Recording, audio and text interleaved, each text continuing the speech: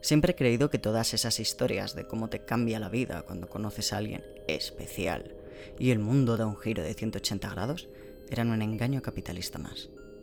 Solo que nuestra historia no es de las que acaban en muros de Facebook, hilos de Twitter o películas yankees de gran presupuesto. Supongo que podemos ver en qué me has convertido.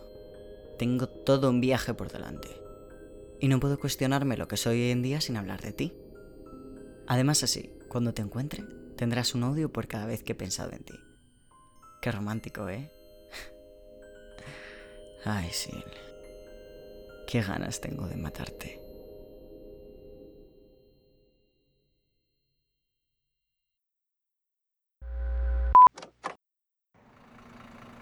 Tú eres un dios.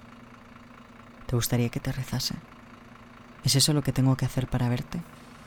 No sería la primera vez que me pongo de rodillas por el Inter. ¡Mierda!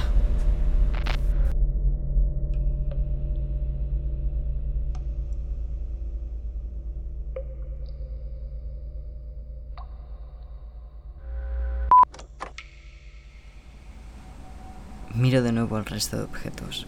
Puedo escuchar sus voces dentro, en mi pecho, en mi sien, en mi estómago. Léeme, acaríciame, asómate.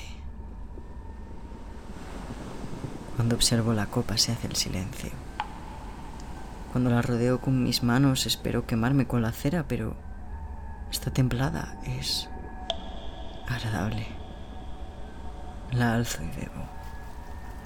Y bebo. Y bebo.